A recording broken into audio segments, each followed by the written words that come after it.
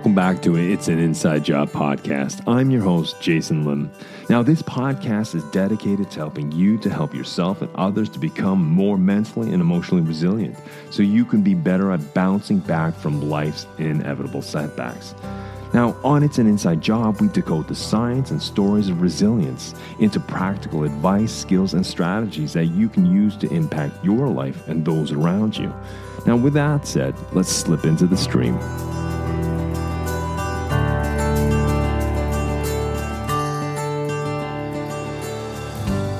Well, welcome back to It's an Inside Job. I'm your host, Jason Lim. This week, we're going to dive into the idea and subject of mental training. But what is it exactly?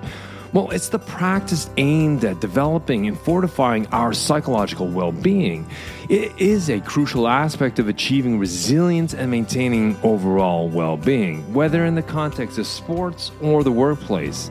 You know, mental training involves a range of techniques and strategies that are specifically designed to help us with stress management, to set goals, visualization, to find motivation, to help us with emotional regulation and fostering a positive mindset. Now, the significance of mental training lies in its potential to empower individuals, each and every one of us, to thrive in high-pressure environments. It's to bounce back from setbacks. It's to strike a harmonious balance between personal and professional lives. And so this week on this episode, I am very privileged to welcome Hege Brekke. She's the founder of Processio. You know, Hege is known for her dedication in the areas of well-being and peak performance. And she's been a source of inspiration and support for countless teams, leaders, and individuals. Now, she established Processio back in 2021, and it is a living testament to Hege's distinctive vision. Her approach is firmly grounded in values such as trust, curiosity, realism, and the courage to provide honest feedback when it's most needed. You know, Hege's role often entails guiding large groups and teams, mentoring individuals with a sharp focus on nurturing the desired behavioral shifts through introspection and self-awareness. At her core, she empowers individuals, emphasizing the importance of personal responsibility for growth. You know, what truly sets Hege apart is her remarkable ability to forge meaningful relationships, demonstrating genuine care and an exceptional talent for bringing people together. As a leader, she artfully balances clarity with compassion and is unafraid to challenge the status quo.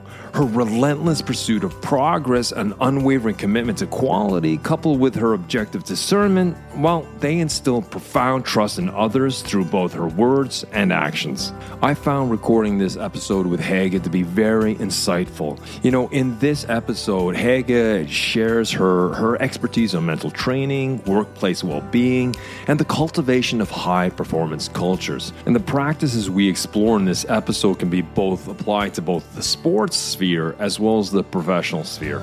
So without further ado, let's slip into the stream and meet Hege Brekke. Well, I'd like to welcome everyone back to the show. It's an Inside Job. Today, I have a special guest, Hege Brekke. Hege, welcome to the show. Oh, thank you for inviting me. Hege, I thought we could begin the conversations like I do with all conversations by maybe you briefly introducing who you are and what you do. Okay, my name is Hege Brekke, and I have been working in larger companies as Accenture and Deloitte with recruitment, but also leadership training, development of necessarily competence to perform a leadership role. So I have also been working as a mental trainer for handball and football for some years. Yeah, I think that's an interesting crossover between sports, business, and mental well-being and sort of mental training. Yeah. Maybe we could begin the part of the conversation, you sort of defining what that means. Like, I mean, how this mental training itself, what does that encompass? What does that include? Oh, that's a really good question because like it says in the word, it's training. But for me, it's more bevisstgjøring, Yeah, you're conscious. You're cognizant and conscious of what you're doing. Yes. Self-awareness. Yes, and my interest was that in sports, they don't have so much money to develop trainers in mental skills. So it started with coaching trainers in the leadership role. But afterwards, I was working with the teams for some time. I also find an interest in how can you train your mind, or how can you prepare yourself before a performance to be the best version of yourself. So I have also been working with the players and also the group. How can we be good together? So for me, mental training is to get to know yourself and find out, what is my strength? What do I need to use? Because that's my strength. But also, what are my autopilot? You're autopilot, yeah? Yeah, autopilot, yeah. What do I do that I don't really want to do? I want to change that behavior. So some of the things I have been doing is working with individuals on those things, but also what I find really interesting is working with the team. How can we be a high performance team together? Yeah. When you're doing the mental training, then it's focusing on the individual sportsman, sportswoman also, and then also working with the team. So the old Greek maxim of know thyself or know yourself. I mean, how does understanding one's nature and beliefs and values contribute to building this sort of mental fortitude, this mental resilience when performing, when competing? Well, I think that's a really good question, because I think it starts with knowing yourself. I think if we want to be the best version of ourselves, you have to know, who am I? What is my nature? What is my personality? And I'm not only talking about taking a test and get the answers there, but really, if somebody tells you are like this, or you are like that, really go inside and figure out, do I believe I'm like that? Or why do people see me like this? To know yourself, know your nature. I think mental training starts with that. Because my experience is that some players or also coaches, they have been thinking about these questions, and they are safe. Who am I? But others, they are more insecure and they haven't been thinking about it. So if you're going to develop something, I think you need to know where the point A is. Who am I? Where am I? And also, if you want to develop, what do I want to develop? What do I want to do more? That is one of my approaches to mental training. Because I think that's very important, because, all of us, our brains are narrative machines. They're constantly trying to understand the world and the context of how we relate to the world and other people around us by creating a story. Yeah. And so a lot of stories begin with I am, or this is, or they are. So it's always the to be form. And the to be form is like, you could say, for example, I am nervous, right? Yeah. Or I am excited. I mean, there are two labels, but the narrative we tell ourselves, from my experience, triggers an emotion, and that emotion triggers a certain behavior. So if I feel incompetent or not skilled enough, then that will tank my emotion of self-confidence, and thus I may not engage as much with the performance or with the world. But if I feel that I'm confident, not overconfident, that I have the ability to deal with this situation, that I have a certain level of performance, and that becomes my narrative, my labels I place on myself, then my emotions will bolster me, right? I will feel emboldened. I will feel the courage. Even though I have the fear, I feel encouraged to move into the storm, and my behavior will be one of to engage and to enable myself to move into that. So I think I see a lot of what you do and what I do. There's a lot of transition, even though we come from two different disciplines. I think there's a underlying mechanism, a common denominator in what we do, where it goes from head to heart to hand. Yeah. And also one thing that I see both in business and in sports is that I experience that we all are looking for these boxes that we want to put ourselves or others in. So after I have been working, who are you? What is natural for you? What are your beliefs? What are your life philosophy or values? Life philosophies and values. Of course. Yes. Then I start to reflect. Are you like this? Do you always believe that? Or are you that always? Or are there situations or contexts that this flourish or this wanes, it disappears? And that may confuse somebody, but I really think that is important, because in mental training, you need to know, what do I need from the situations to be on my best? Or what kind of trigger will come inside of me if I'm in this situation? So it's important to know who you are. But I believe that we are not one thing. I can be both patient and impatient. It depends on the situation. So that is like step 2 for me. Yeah, step 2 is understanding your limits, your boundaries, and working within those limits and boundaries, or trying to find ways to adapt when those triggers or those edges, you meet the edges of who you are, and try to develop a sense of resilience or robustness to move through that. And as you said, it's very situational. Is that what I understand? Yes, I believe so. I had one person who had the anger issue. So what we did is that before a game, we could sit down and have a talk. If you feel that anger, how do you really want to react?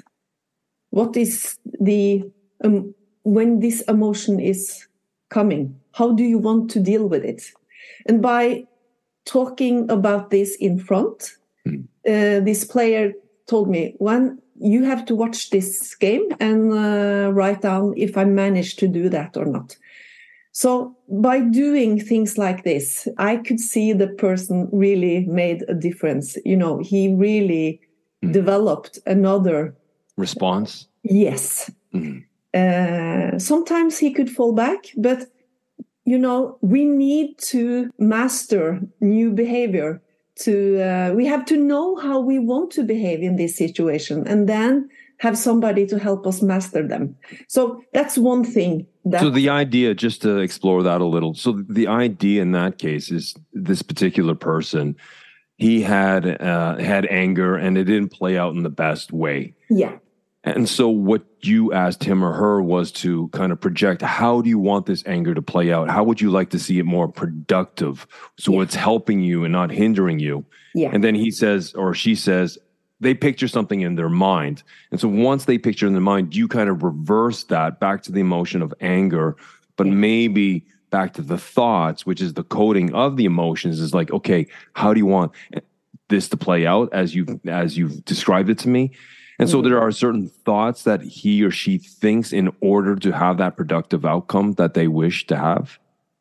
Well, I try to tell them that it's a difference between an emotion and being that emotion. Try make yourself a little space to recognize that emotion, but choose how you want to react to that emotion. If I feel anger, I don't have to be angry. And so you can notice the anger, and you don't have to identify with the anger. Yes, I think it's important to identify, the real feeling. I don't want my players or my leaders who I've been working with to not acknowledge that that's the feeling, because that for me is toxic positivity. You have to identify it, but I want you in a calm state. Think about, how do you want to react? If you could choose, how do you want to react? And by naming this response when they are in the situation, the brain, it's more easy to, okay, now I know how I want to react on that. Can I ask you, Hege, because I think that's a very interesting point that you've made. So what I hear is that when they're in the situation, when they're in the heat of battle or the heat of performance, that they become cognizant or they become conscious of what they're doing to shift. Yeah. But I can understand, sitting in a meeting room or in the locker room when you're helping them to deal with that performance issue. But in the heat of the moment, sometimes a lot of us get lost in the moment. We get so focused on what's going on externally that we lose focus internally, like sort of the internal drivers. My question to you is, how do you help them to be more present in the moment, in the heat of competition, in the heat of performance? Oh, it's a lot of things I could have been talking about here. But for me, I try to, this is also important for leaders. It's not only for sports people, but I try to tell people that, our focus, our brain, our thoughts, it wanders. It wanders forward. What am I going to do in the next meeting? Or what am I going to do tomorrow, this important meeting with my new client? Or it goes backwards, what just happened in that meeting? I felt that somebody got angry at me, or somebody was telling me something that I didn't like. So I try to talk about how much are you able to be present, because it's normal that your thoughts are wandering. But how can you refocus? Do you have any tools that make you refocus and be present? Because we know that if we are not present, it's really hard to master. It's really hard to do a good performance. Because, when you talk to somebody, you can see if they are really there, or if they are on the phone or are thinking about something else. So if you really want to connect, or if you really want to be on your best, you have to be present. So there's a lot of things that we train about that, but it starts with them being aware. In handball, for example, and also in football, you have a defense play, and you have a play that the goal is to move forward.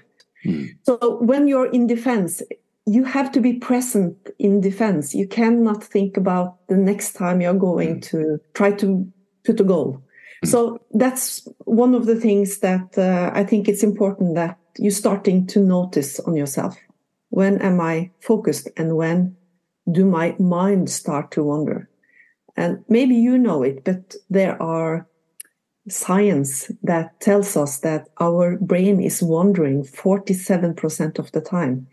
And when our thoughts are wandering, we also feel less happy. So that's another thing that's also important to.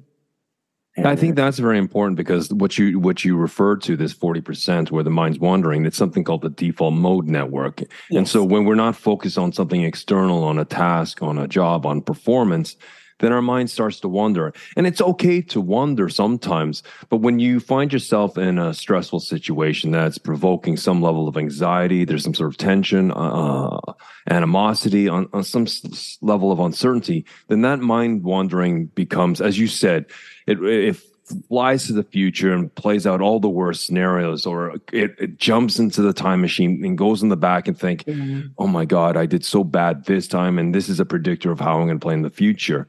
Now, I agree. And so it's the ability to move into the present. One of the things I find is that certain sports, I like bouldering, climbing. And when I'm sitting off the edge of a wall, I don't have time to think. And that's one thing I think in certain sports, right? The intensity of sports, you don't have time to think. Like if you're playing racquetball or squash or tennis or climbing or what have you, the sport is moving so fast that you have to stay present. You're just kind of there. But like when I'm playing golf, my God, I have all the time in the world to self-criticize myself and have self-doubt. Well, I think golf, it's a really good practice on mental training, because you're doing 18 holes. I also play golf, and I know that some holes will be okay and some are terrible. So how do I refocus and not take the frustration or anger from the last in the new hole that I want to play well? But I also talk about, both in business and in sports, about the difference between learning and performance. Because sometimes we need to be in a learning modus to master new things. And sometimes we are playing a match, maybe a really important match. And that's not when we are going to test out new things. So when you are talking about that, I don't have the time to think, I need to use my autopilot, I think that's what sports are doing so well. They practice, and then they play their game. So in the practice, they are supposed to be in a learning mode, and maybe they make more fault. Mistakes, or they fumble the ball, or whatever. They do the best they can. They try to improve. They are not mastering yet, but mistakes are expected. But when you're playing that game, you want to use your autopilot. You want to perform. You want to master. You want to make as little mistakes as possible. So I also think it's important for leaders to think, when can I practice? Is every day a performance modus for me? Or the people I lead, when can they learn and grow? So I think it's important to think about that. I think that's a very salient point you've made, because when leaders hire someone like yourself as an external coach to spar with them, that creates the perfect opportunity to learn, right? They can talk about some situation that happened that week, and they can walk through it, and you can help them take it apart through the quality of your questions. And that allows them to self-reflect, have self-awareness. Yeah. Or if they have something coming up the next week, you can, as you said, you can create the performance in the theater of their mind. How do you see this playing out? How would you like to see it playing out? What would you do? And again, it sounds like that ability from performance, giving the presentation in front of the C-suite people and practicing that. And the practicing can become when they're meeting with you as an external coach, because you're not part of that particular company culture, right? You're not tainted in that sort of, sometimes a lot of people can think in similar ways when they're part of the same culture. It's just the way we are as human beings. That's how we're wired. But when they bring someone such as you, a professional from external, to talk through things, what happens? It's a completely different perspective, because you're not a friend per se, even though you are on friendly terms. You're not family. You're not a colleague. So you have a completely different dimension. There is a completely different pattern of interaction. That in itself, that novel interaction also creates novel and new types of thinking about how they can move forward. So I really like that, between practice and performance. Yeah, and I ask a lot of questions. And I also tell my clients that that's my job, to ask questions. Maybe questions that you have stopped asking, because it's how we do it here. So I tell them that, I ask them if that is okay. And most of my clients say, of course, ask those questions. We need to reflect. But if I work with individuals or team or culture, I always start with trying to find out, where are we now? Where are we now? When I work with teams and organizations, it's very usual that we have a different view on where we are now. When I get a mission, it's often, you have to help us to move forward. But I tell my clients, okay, we can make some agreements on what we are going to, what kind of effort we are going to make. But we have to start with acknowledging that we need to have a common mindset of where we are. And when we see the same, we are here, then we can talk about, we want to go there. It's important for me to ask those questions, to make them reflect, because I'm not an external who comes with all the answers. I'm not an expert that knows everything, and they don't know anything. They know a lot of things. I just want to facilitate and make them start to talk, make them start to listen to each other and find out what are we wanting to do here. Well, what I can see, Hege, you're almost as a catalyst. You come in, they are the experts of their own domains, of their own disciplines. But sometimes when we are experts, we just see everything as one clump. We don't see the individual skills or the individual logical bits that have to fall into place. And we just assume we know that. Yeah. But when someone such as yourself comes in, you can ask some very simple questions, but it can create a profound reflection in someone. It's like, you know what? I didn't see that. They didn't see the crack between in the sidewalk. Yeah. And then in that crack, that opens up a whole world of exploration, which they can learn and develop. And so it's just that, you asking them questions, because what I find a lot of the times is that I'll ask what I think is a very straightforward, basic question, and they think it's maybe an oversimplification of a question. But in the exploration of that, when they're explaining their thoughts and emotions, yes, they're explaining it to me, but a lot of the times they're explaining it to themselves out loud in their own words. And that in itself, you start seeing the light bulbs kind of ting, ting, ting, ting going off in their head, right? And then all of a sudden it's like, okay, let's go down this trail that we didn't see, right? And all of a sudden there may be a potential solution there to their conundrum.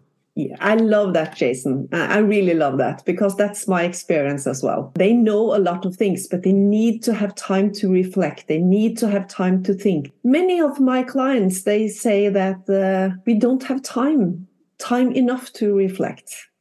So one of the things that I need to do is make them make time. For me, it's almost akin to someone trying to get from point A to point B, from one city to another city, and they're speeding along because they got to get to a meeting, but they don't have time to look at the signage, right, to make sure they're going the right direction. They're just speeding along. They see the tarmac, they see the asphalt, just keep following the road, right? Yeah. But unless you look at the signage, how do you know you're going in the right direction? You may feel you go in the right direction, but maybe those feelings, you're basing your decisions based on false data or misinterpretation of that data, right? So I think it's so important to find that time to reflect, just to look up, to make sure you're heading in the right direction on the horizon. Yeah, and also if it's a team or an organization, you need to, maybe your brain and your knowledge understand that, okay, we have to do this, but you have to have the people with you. So you have to be aware that other people maybe need more time than you. And how can you then, you as a leader, facilitate or make time for dialogue so you can unite about where are we and where do we really want to go? If I can just shift the conversation, because what I see a lot of times, especially younger people coming up in the game, they're very skilled, very knowledgeable, and they're hungry to make a difference, to contribute, to add value. But a lot of the times, they're so focused on the performance that sometimes they have an imposter syndrome. Logically, they know they've been placed in that position because of their skill, knowledge, and who they are. But emotionally, they feel that someone's made a mistake. And this imposter syndrome, as I said, and they get so wrapped up in perfection that they'll check things 3-4 times when they know logically they've done it right the first or the second time. How do you help someone to show a little more self-compassion to themselves, and how important is self-compassion in this process of between learning and performance? Well, I think if you want to be really good in something, if you really want to master something, you have to meet yourself with compassion, because you're going to fail a lot. So if you are a person that only want to be good, but you don't want to fail, I think it's really good to grow as fast that you need to grow to be really good at something.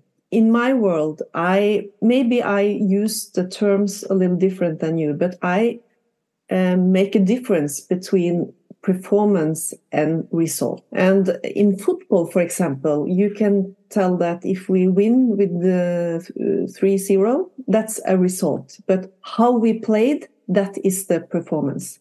So in business, results are the numbers that you are trying to use. But performance is more like, how do we do things here? What do we how do you say it? How we collaborate, how we cooperate, Yes. how we communicate. So I try to ask the leaders, okay, you want to reach those results, but how are you going to do it? And many of them think that's a really difficult question. Of course it is, because then you're starting to talk about what do we want to see more of here? And that is, for some, maybe they don't want to make it so clear because there are many ways to go to Rome, for example. But I tell my leaders that if you don't know what you want, how can you make the culture so you get more of what you want? For young people who wants to perform or make a good result, I think that the people who are really good in something, they are resilient because they know they have to fail and they have to get up after they have made a failure.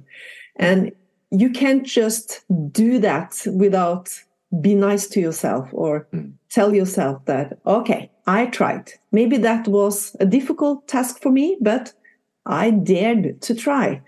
And in the same in sports, you know, my experience is that when coaches are really angry at players, it's not what they do and fail. It's not what they don't dare to do.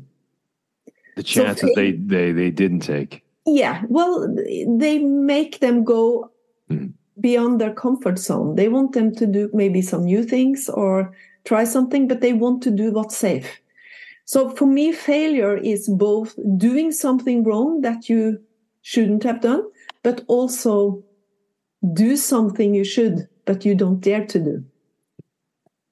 Yeah, failure, she is a good teacher, right? I mean, it's when you talk about from textbook knowledge to experienced knowledge will always tell you the truth. And the question is if you're willing to lean into it and to understand that truth, because there's only two roads, right? You either ignore it or you bring it on and somehow build yourself so you're more resilient, so you can push through, you know, those limits sometimes. I think that's very important. You know, as I've spoken on this podcast before, my father used to tell me, Jason, when you move into any situation, you either succeed or you learn. Succeed, great. Spend time, reflect, and learn from it and celebrate. When you fail, learn from it. It's okay to feel bad. It's okay to feel defeated. Those are normal emotions, and you should learn from them, but don't drown in those emotions. Don't use it as an excuse not to push yourself, to push your limits, right? Constantly grow, constantly strain.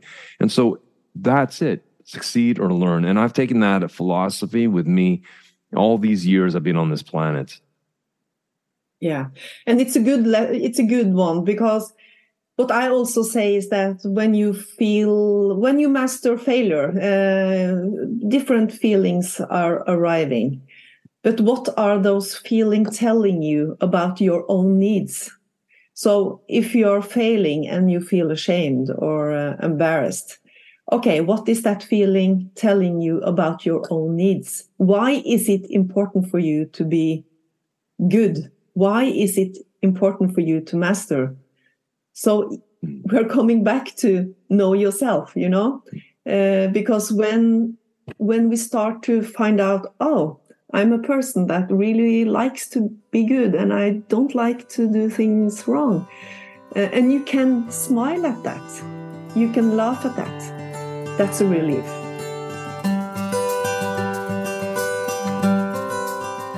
In part one, Hege talked about mental training as doing a deep dive into understanding yourself better. It's about asking yourself some pretty specific questions like, what am I good at? What do I tend to do automatically? Who am I, really? What do I need to perform at my absolute best? What gets under my skin and sets me off? Basically, it's about getting to know yourself inside out.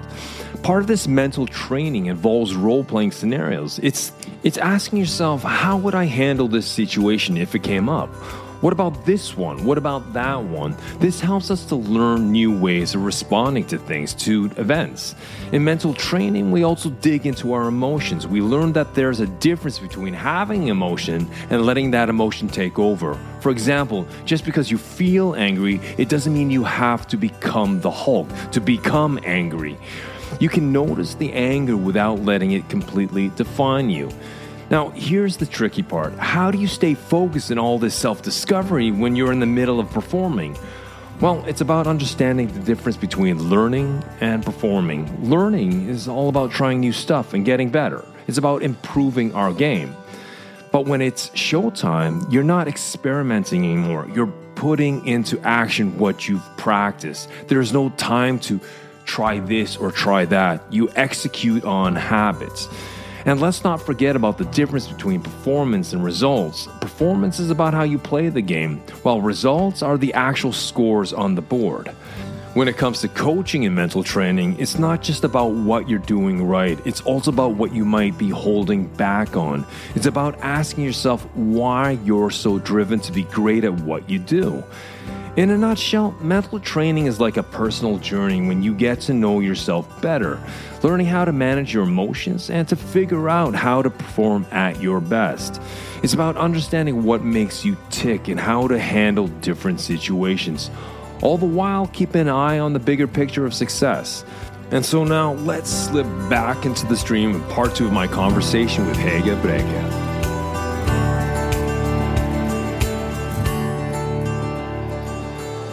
I was wondering, could you speak as a mental trainer to the aspect of visualization and how important that is and why that's important? Well, for me, visualization, it helps you to prepare yourself for a task. In sports, it's a technique. You're going to play a game, and you can imagine that you play the game.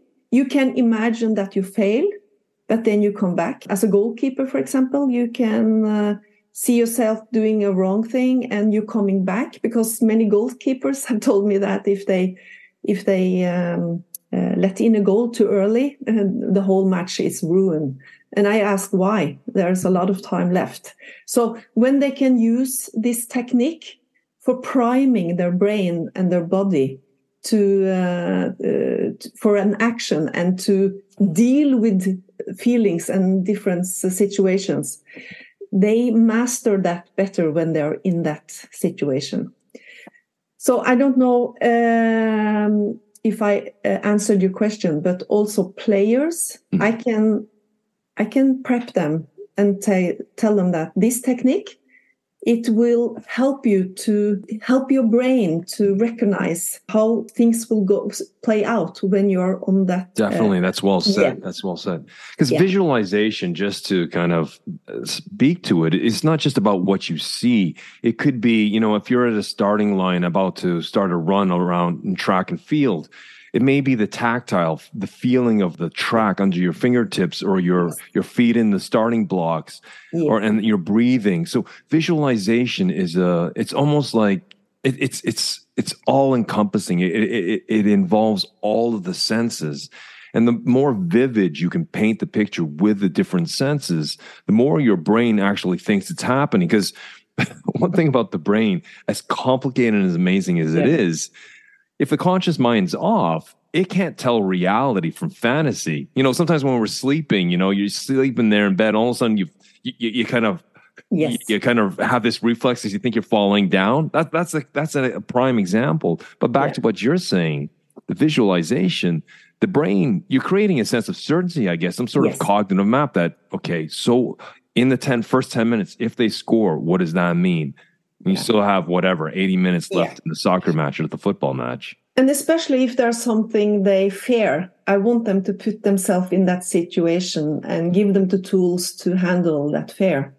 But it's really important, the things that you say now, Jason, because that's what I also do. I tell them, what do you smell in this situation? What do you feel? What do you see? I want them to connect to their senses, because then it's easier for them in this situation to feel relaxed. I have been here before. I have dealt with that before. When I work as a mental trainer, you can do so much. but I have to be honest. I have never been working with two people that I have done exactly the same, because one size does not fit all. So visualization is for somebody. Somebody, it's like they can I can show them a framework, and I ask them, what do you want? What are you curious about? What do you want to work with? And some of them choose visualization, and then we start to work with that. But the people who work with that, they feel that they get more confident in different situations. So by training, that's what mental training, by training that you are in that situation, it helps you cope with the stress, with the press. And you feel that, okay, this was outside my comfort zone before, but now I really feel that this is something that I can recognize it in my comfort zone. And then you have made a development. It's exactly what you said. Like you said, what do you smell? What do you feel? What do you taste? Whatever. You engage all those senses, because the same neural mechanisms, the same neural architecture, whether you're actually physically doing the act of bouncing a basketball or imagining bouncing the basketball, it fires off the same networks. Even though your muscles are not going off, it fires off the same patterns in your head. And that's why visualization, to the detail that you speak to, both in the boardroom and both on the playing field, why it is so effective. Because you're just firing that pattern over and over and over, creating that sense of what? Certainty and confidence. Yeah. And I also have good players who have some issues with self-esteem. You may not think that, but many of the things that they get credit for is being good at something. So they think that they don't think it, but I discover when I talk to them that they are on the top of the hill when they make a good performance. But when the performance is not so good, they started to have negative thoughts about themselves, or they have negative emotions. So then we can, for example, start with positive self-talk or affirmations in that period, if they are they feel that now everything is working against me. And I also can see what that does to somebody, that they start every day by telling themselves some frames that is important for them. And often those affirmations, it's more like, how do I want to deal with this? They're giving power to themselves. How do I want to deal with this situation? I can cope with stress. I can cope with that. I can cope with being injured. I can cope with, for example. I think what's very important, what you said about self-esteem, when we identify our value and our worth based on our performance, we can have off days. And if I'm basing my self-worth on my particular behavior, that makes me very fragile, right? I think we need to separate. And it sounds like you're saying this is to separate my identity, my self-worth, my self-esteem from the performance. Yes, what I do affects the performance, but there are sometimes variables out there that you will never take account of nor be aware of that can affect that performance. Well, I think that's true. Self-esteem and self-acceptance, they are often confused to be identical, but they are not. When people are trying to figure out what their identity is, what their self-worth is, I think it's based on the effort. It comes back to something you said. You said something about the difference between the performance and the score, the results, right? The results could be, we won the game 5-0, right? We slaughtered them. But how the culture is, if it was done with collaboration, cooperation, that we don't have to identify ourselves with the outcome, but we can identify ourselves with the effort, because effort is something that we can always look at, right? The performance in itself, I guess maybe I'm mixing terms here, but the performance itself is, for me, is about effort. I think it's the results or the outcome of those results maybe is where we do not want to link our self-esteem or self-worth. And I also like to explain it like this, that performance is something that you can do something about. but the result may also have elements that you can't control. In business, it can be another company who discover a new technological. Yes, sorry. Yeah, no worries. And you can do a really good performance, but or in sports they can have in skiing, for example, you know that some like it a rainy weather, some like when the snow is hard. So there are elements that you can't control, but what you can control is the performance that day. So you focus on what you can do something about. I think you train your mind to be the best version of yourself. And I don't mean that we are supposed to be the best version of ourselves all the time, every day, 24 hours. That's not what I'm saying. But in sports and also in business, you need to know how to prep yourself before a meeting or before a game. And it's also really important to slow down and not being the best version, but, restituere. The restitution. Yes, restitution. Sort of recovering and such. Right? Yes. So, but it's a balance, But if we are talking about performance, we know that you can prep individuals or team to be in a kind of mode that they will likely perform better than in another mode. That's, for me, is important. That speaks volumes to something that I talk about, sort of two different types of mindsets of maximizing and sufficing. Yeah. Maximizing sometimes is like where you have to show up and deliver 100%. But if you're doing that all the time, if you're driven by that perfectionism or that imposter syndrome or whatever it is that's driving you to constantly deliver 100%, that is not sustainable. At some point, cracks will show up and you will just falter. I think sometimes we need to understand that the demands of life, the demands of the job or demands of the sport sometimes means we need to suffice. And suffice means it's just good enough because there's so much coming at us that, you can't have everything. You have to make the tough call of trade-offs. Yeah. Everything on your plate is important, but some things are going to be more important than others. And I think if you are not able to shift from maximizing to just sufficing, it's good enough. Yeah. Then I honestly, I've seen it time and time again over my long career that people burn out, hit the wall, and collapse. As intelligent, as educated, as knowledgeable as they are. If they don't use these terms that you've talked about of self-awareness and self-compassion and the difference between results and performance, I think they're setting themselves up to crumble at some point. Yeah, and I think in the future, that will be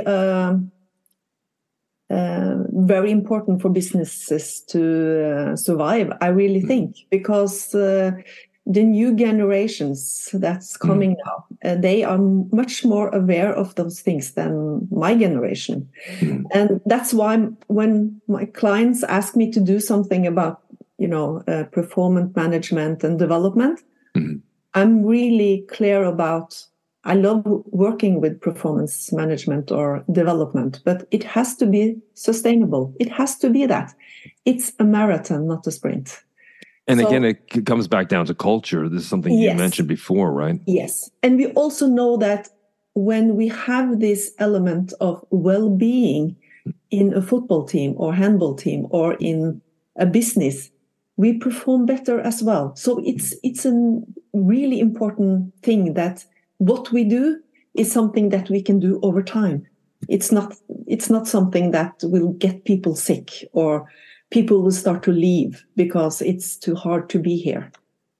Something I really liked you said is that sometimes you see the coaches kind of shouting at the players, right? But it's coming from a good place. It's telling them you can push beyond that. What can you do? Because at the same time, you see really good coaches. They create psychological safety on a team where the team feels they can be valued, they contribute, and they feel secure in their position and such. But at the same time, there's not too much psychological safety where you're bubble wrapping people. It's like, oh, everyone's a winner. No, that's not it. Sometimes you have to come hard down on a player or on an employee or on yourself to push yourself. But it's coming from good intentions, not nefarious intentions, right? You're trying to build a person. And I think sometimes some cultures, business cultures or team cultures have gone too far, where psychological safety is just that. It's like, let's put a Band-Aid on everything. Let's bubble wrap everything. So, everyone feels safe and secure all the time. If that's not resilience. That's not resilience at all. That's just setting up someone for fragility. It's not equanimity, feeling comfortable in discomfort. And it's not well-being. Because I think you said it was toxic positivity. I think you said almost. Yeah. Well, I really agree. And I believe that some organizations have misunderstood psychology safety, because when I talk to them, it sounds to me that is the mission. That's the goal. But if that is the goal, people will not dare to speak honestly. So I believe that the goal has to be performance. And safety is what you need to do to create that performance. Psychology safety is really important. I've been working a lot with that. But for me, it's a team effort. It's nothing an individual can feel. Because for me, it's we are different as individuals. And my resilience are different than yours. So when a coach comes in a dressing room and tells something, somebody can say yes inside, and somebody, oh my God, and feel maybe hurt as well. And also in the meeting in business, something can be said, and somebody is like, oh my God, I got hurt, and somebody, yes, finally, we are moving forward. And that depends on you, on your bandages, on your mental model, on your life, on how you see the world. So for me, we also have to take a responsibility as individuals if the team are going to be the best version of themselves. No, I think that's such a salient point, because psychological safety is I always feel there's sort of two forces that are playing into that, right? You have independence, where as an individual I want to perform, I want to use my skills, I want to contribute. But there's also interdependence, and again, in the sense of sports, we're trying to win a game, trying to win a match, and so through the interdependence, through passing the balls, through communication, through cooperating, collaborating on the pitch, on the field, on the baseball diamond, we can do that.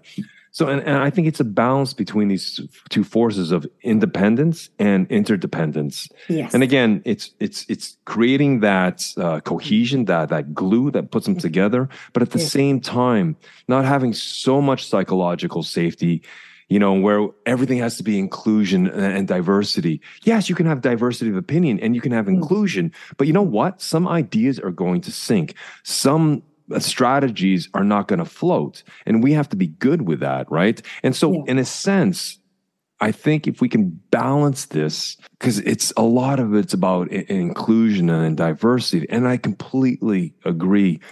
But if we let the pendulum swing too far on the other end, then you almost get what you don't want. Yes, exactly. And what I am trying to teach my clients is that we need a culture that when tough feedback is coming, the intention is good. My intention is not to hurt you. It's not to break you. It's not to make fun of you. My intention is that I want us to be better. So if you really understand that and you really believe that, I think you can have really tough feedbacks. But if our relationship is not that good, if we haven't connected, if I'm not sure on your intentions, what you're telling me may be well meant, but I don't receive it because my insecurity, my bandages will think that you're saying something else. It's a really, really important key to understand how to be safe and also give a feedback culture. That's why I think coaches of whatever sports is so important because, he or she will show their transparency. They may be hard, they may be strict, but they are transparent. They've built trust amongst their team, right? Yeah. And through that transparency, people understand what to expect. They understand the intentions of the coach, even though the coach is screaming across the pitch because I did something or I played too individually in that particular strategy. But I know he or she's coming from a good place. Yeah. But I think it takes time to build that trust, yes. Right? It takes time to build that transparency, and it just doesn't happen. Now, I think I think everybody understands this, but emotionally, sometimes we just wish it would just be a snap of the fingers, right? Oh, they understand what I'm saying. No, they don't. You have to take time. Yeah. That's why I think communication is really an important skill, and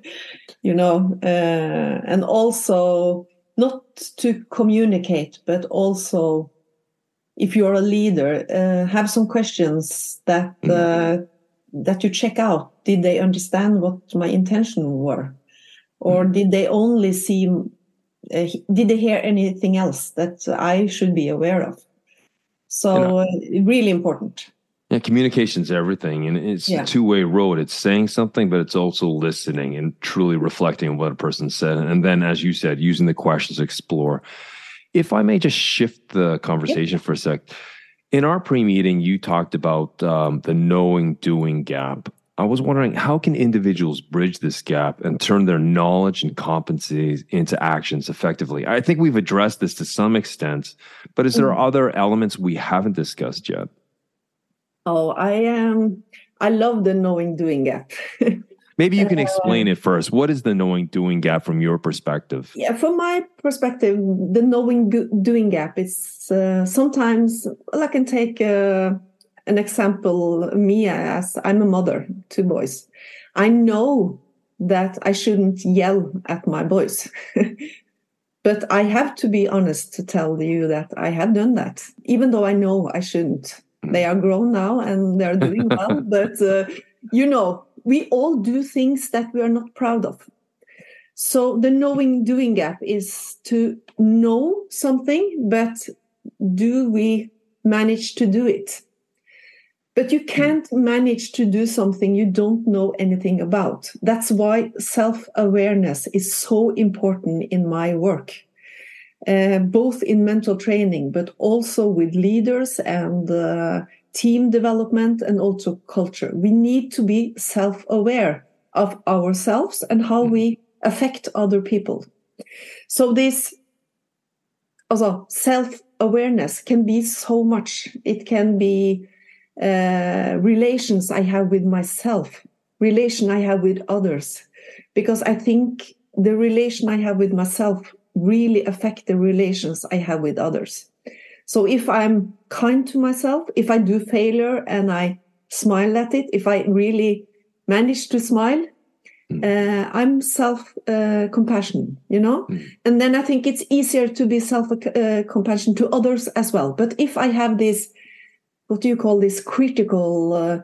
self-criticism? Yes, and self-talk and, oh, you're so stupid. If I do that to myself, mostly I would be more like that to others as well. So self-awareness of who I am, what do I believe, how do I want to be, what do I want to be to others, what are my relationship to myself, what is my relationship to others, all that things, that is for me knowing.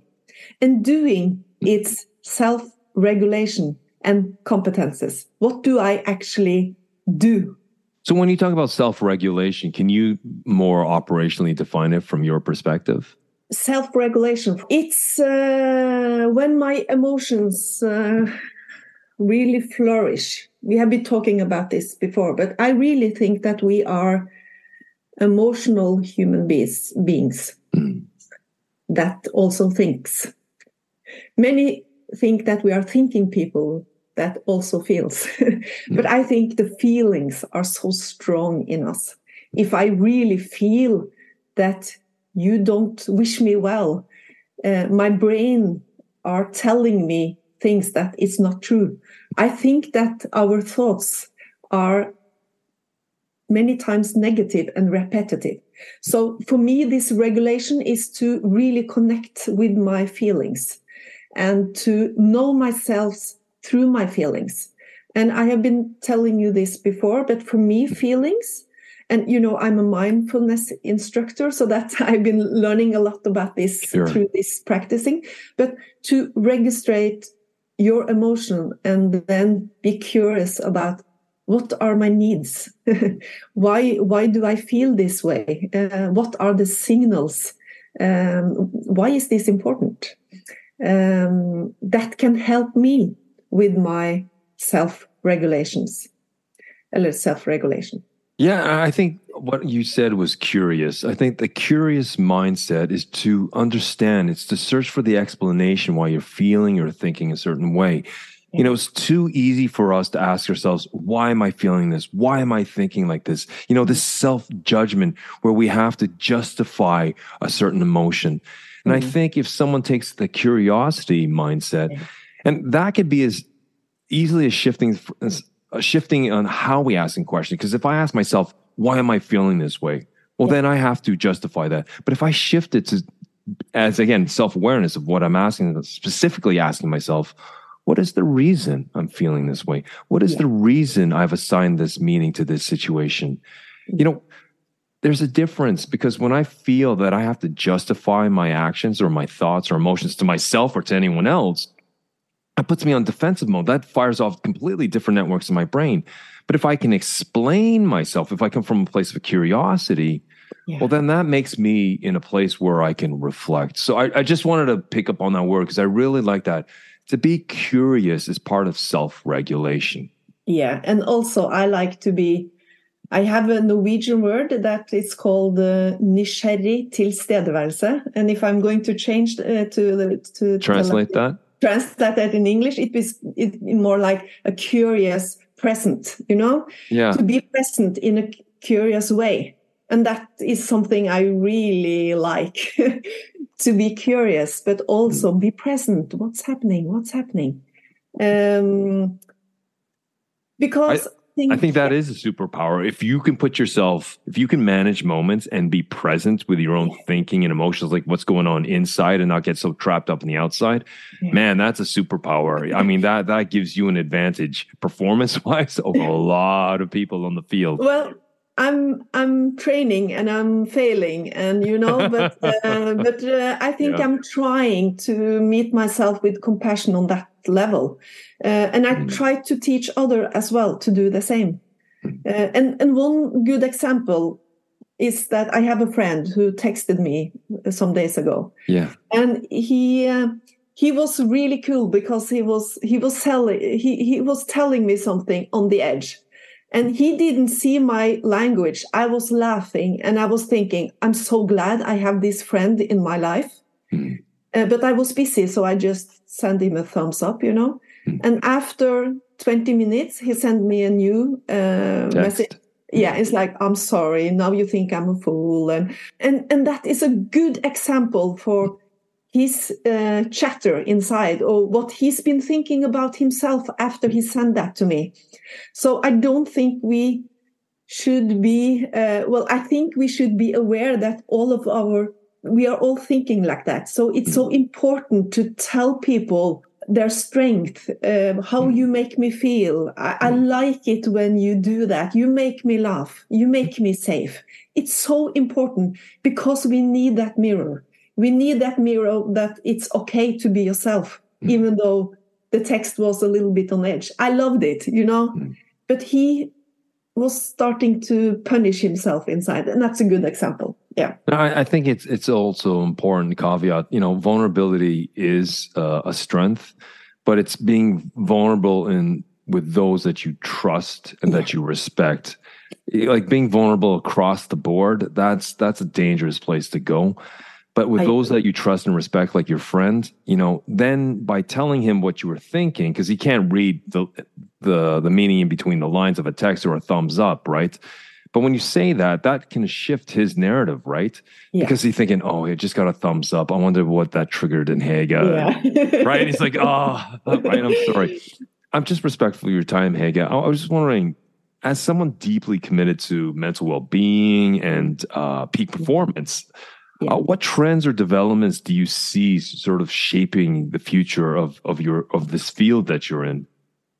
Well, I think my belief. I have to more talk about what I believe is coming to be important in the next year. I do really believe that we have to learn the difference between a result modus or focus or a performance focus, because everybody, even my mother who don't work anymore, can be the best version of herself by focus on how can I be a better mom, better wife. It's well-being to know that I have control over what my life is about. And in business, I think we should talk about performance. It's important because some businesses will not survive if we don't have the focus on performance. I think what is happening in the future, it will become more and more important that what we do is sustainable. It has to be sustainable both on the individuals, but also in the businesses or the teams. Mm-hmm. So that's what I'm focused on now. I want to work with clients that want to be good, but in a sustainable way. So I think that's really important. Well, Hege, I really appreciate your time today. You've shared so much knowledge and you're so passionate about it. I think if anyone's looking for an external coach, reach out to Hege. Because you have a vibrancy, a passion. I can see it just through your body language, through this Zoom call, how dedicated you are. And it's always great to have an external sparring partner such as that when you see they live and breathe their philosophies.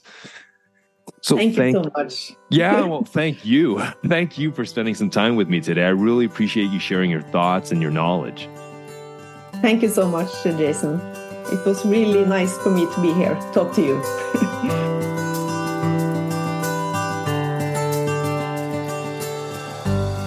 As Hege stated, visualization is a powerful tool, and its importance cannot be overstated. It helps us tackle fear head-on by connecting with our senses and training our brain to recognize that we've faced similar situations in the past and can successfully deal with them.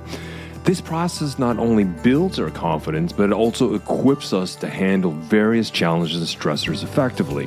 When it comes to athletes, the quality of their performance can sometimes become intertwined with their self-worth. However, it's crucial to understand that performing at our best doesn't mean being at our peak at all times, something that's just simply not possible. The key to focus on what we can control while acknowledging that certain elements are beyond our grasp. To bridge the gap between the knowing and the doing, self-awareness plays a pivotal role. We need to understand how our actions affect not only ourselves, but those around us. It's about recognizing our relationship with ourselves and how it extends to our interactions with others. Embracing a mindset of curiosity helps us delve deeper into our emotions, understanding why we feel a certain way rather than justifying those feelings. In a nutshell, Hege Brekke offers invaluable insights that can be applied to the game of life. Her advice helps us to optimize ourselves, enhance our self-awareness, and to navigate the challenges we encounter along the way. In essence, it's about equipping ourselves with the tools to thrive and succeed in the diverse arenas of life. Well, folks, I hope you pulled a lot from that conversation as much as I did. And to you, Hege, a personal, deep, and appreciative thank you for your time and your generosity of sharing your knowledge and experience with us today. And for any of you listeners out there wanting to reach out to Hege, I will leave all her contact information in the show notes. Folks, resilience, equanimity, well-being, These are not things that are just given to us. We have to go through the crucible. We need to experience life in order to build resilience, to build the muscles of equanimity, and to feel a sense of well-being. And we have to earn that right to sit at that table. If you, your team, or your organization are interested in delving deeper into building a more robust and resilient organization, mindset, well, give me a shout. Well, anyways, folks, that brings us to a tail end of another episode. Until next week when we continue this conversation, keep well, keep strong, and we'll speak soon.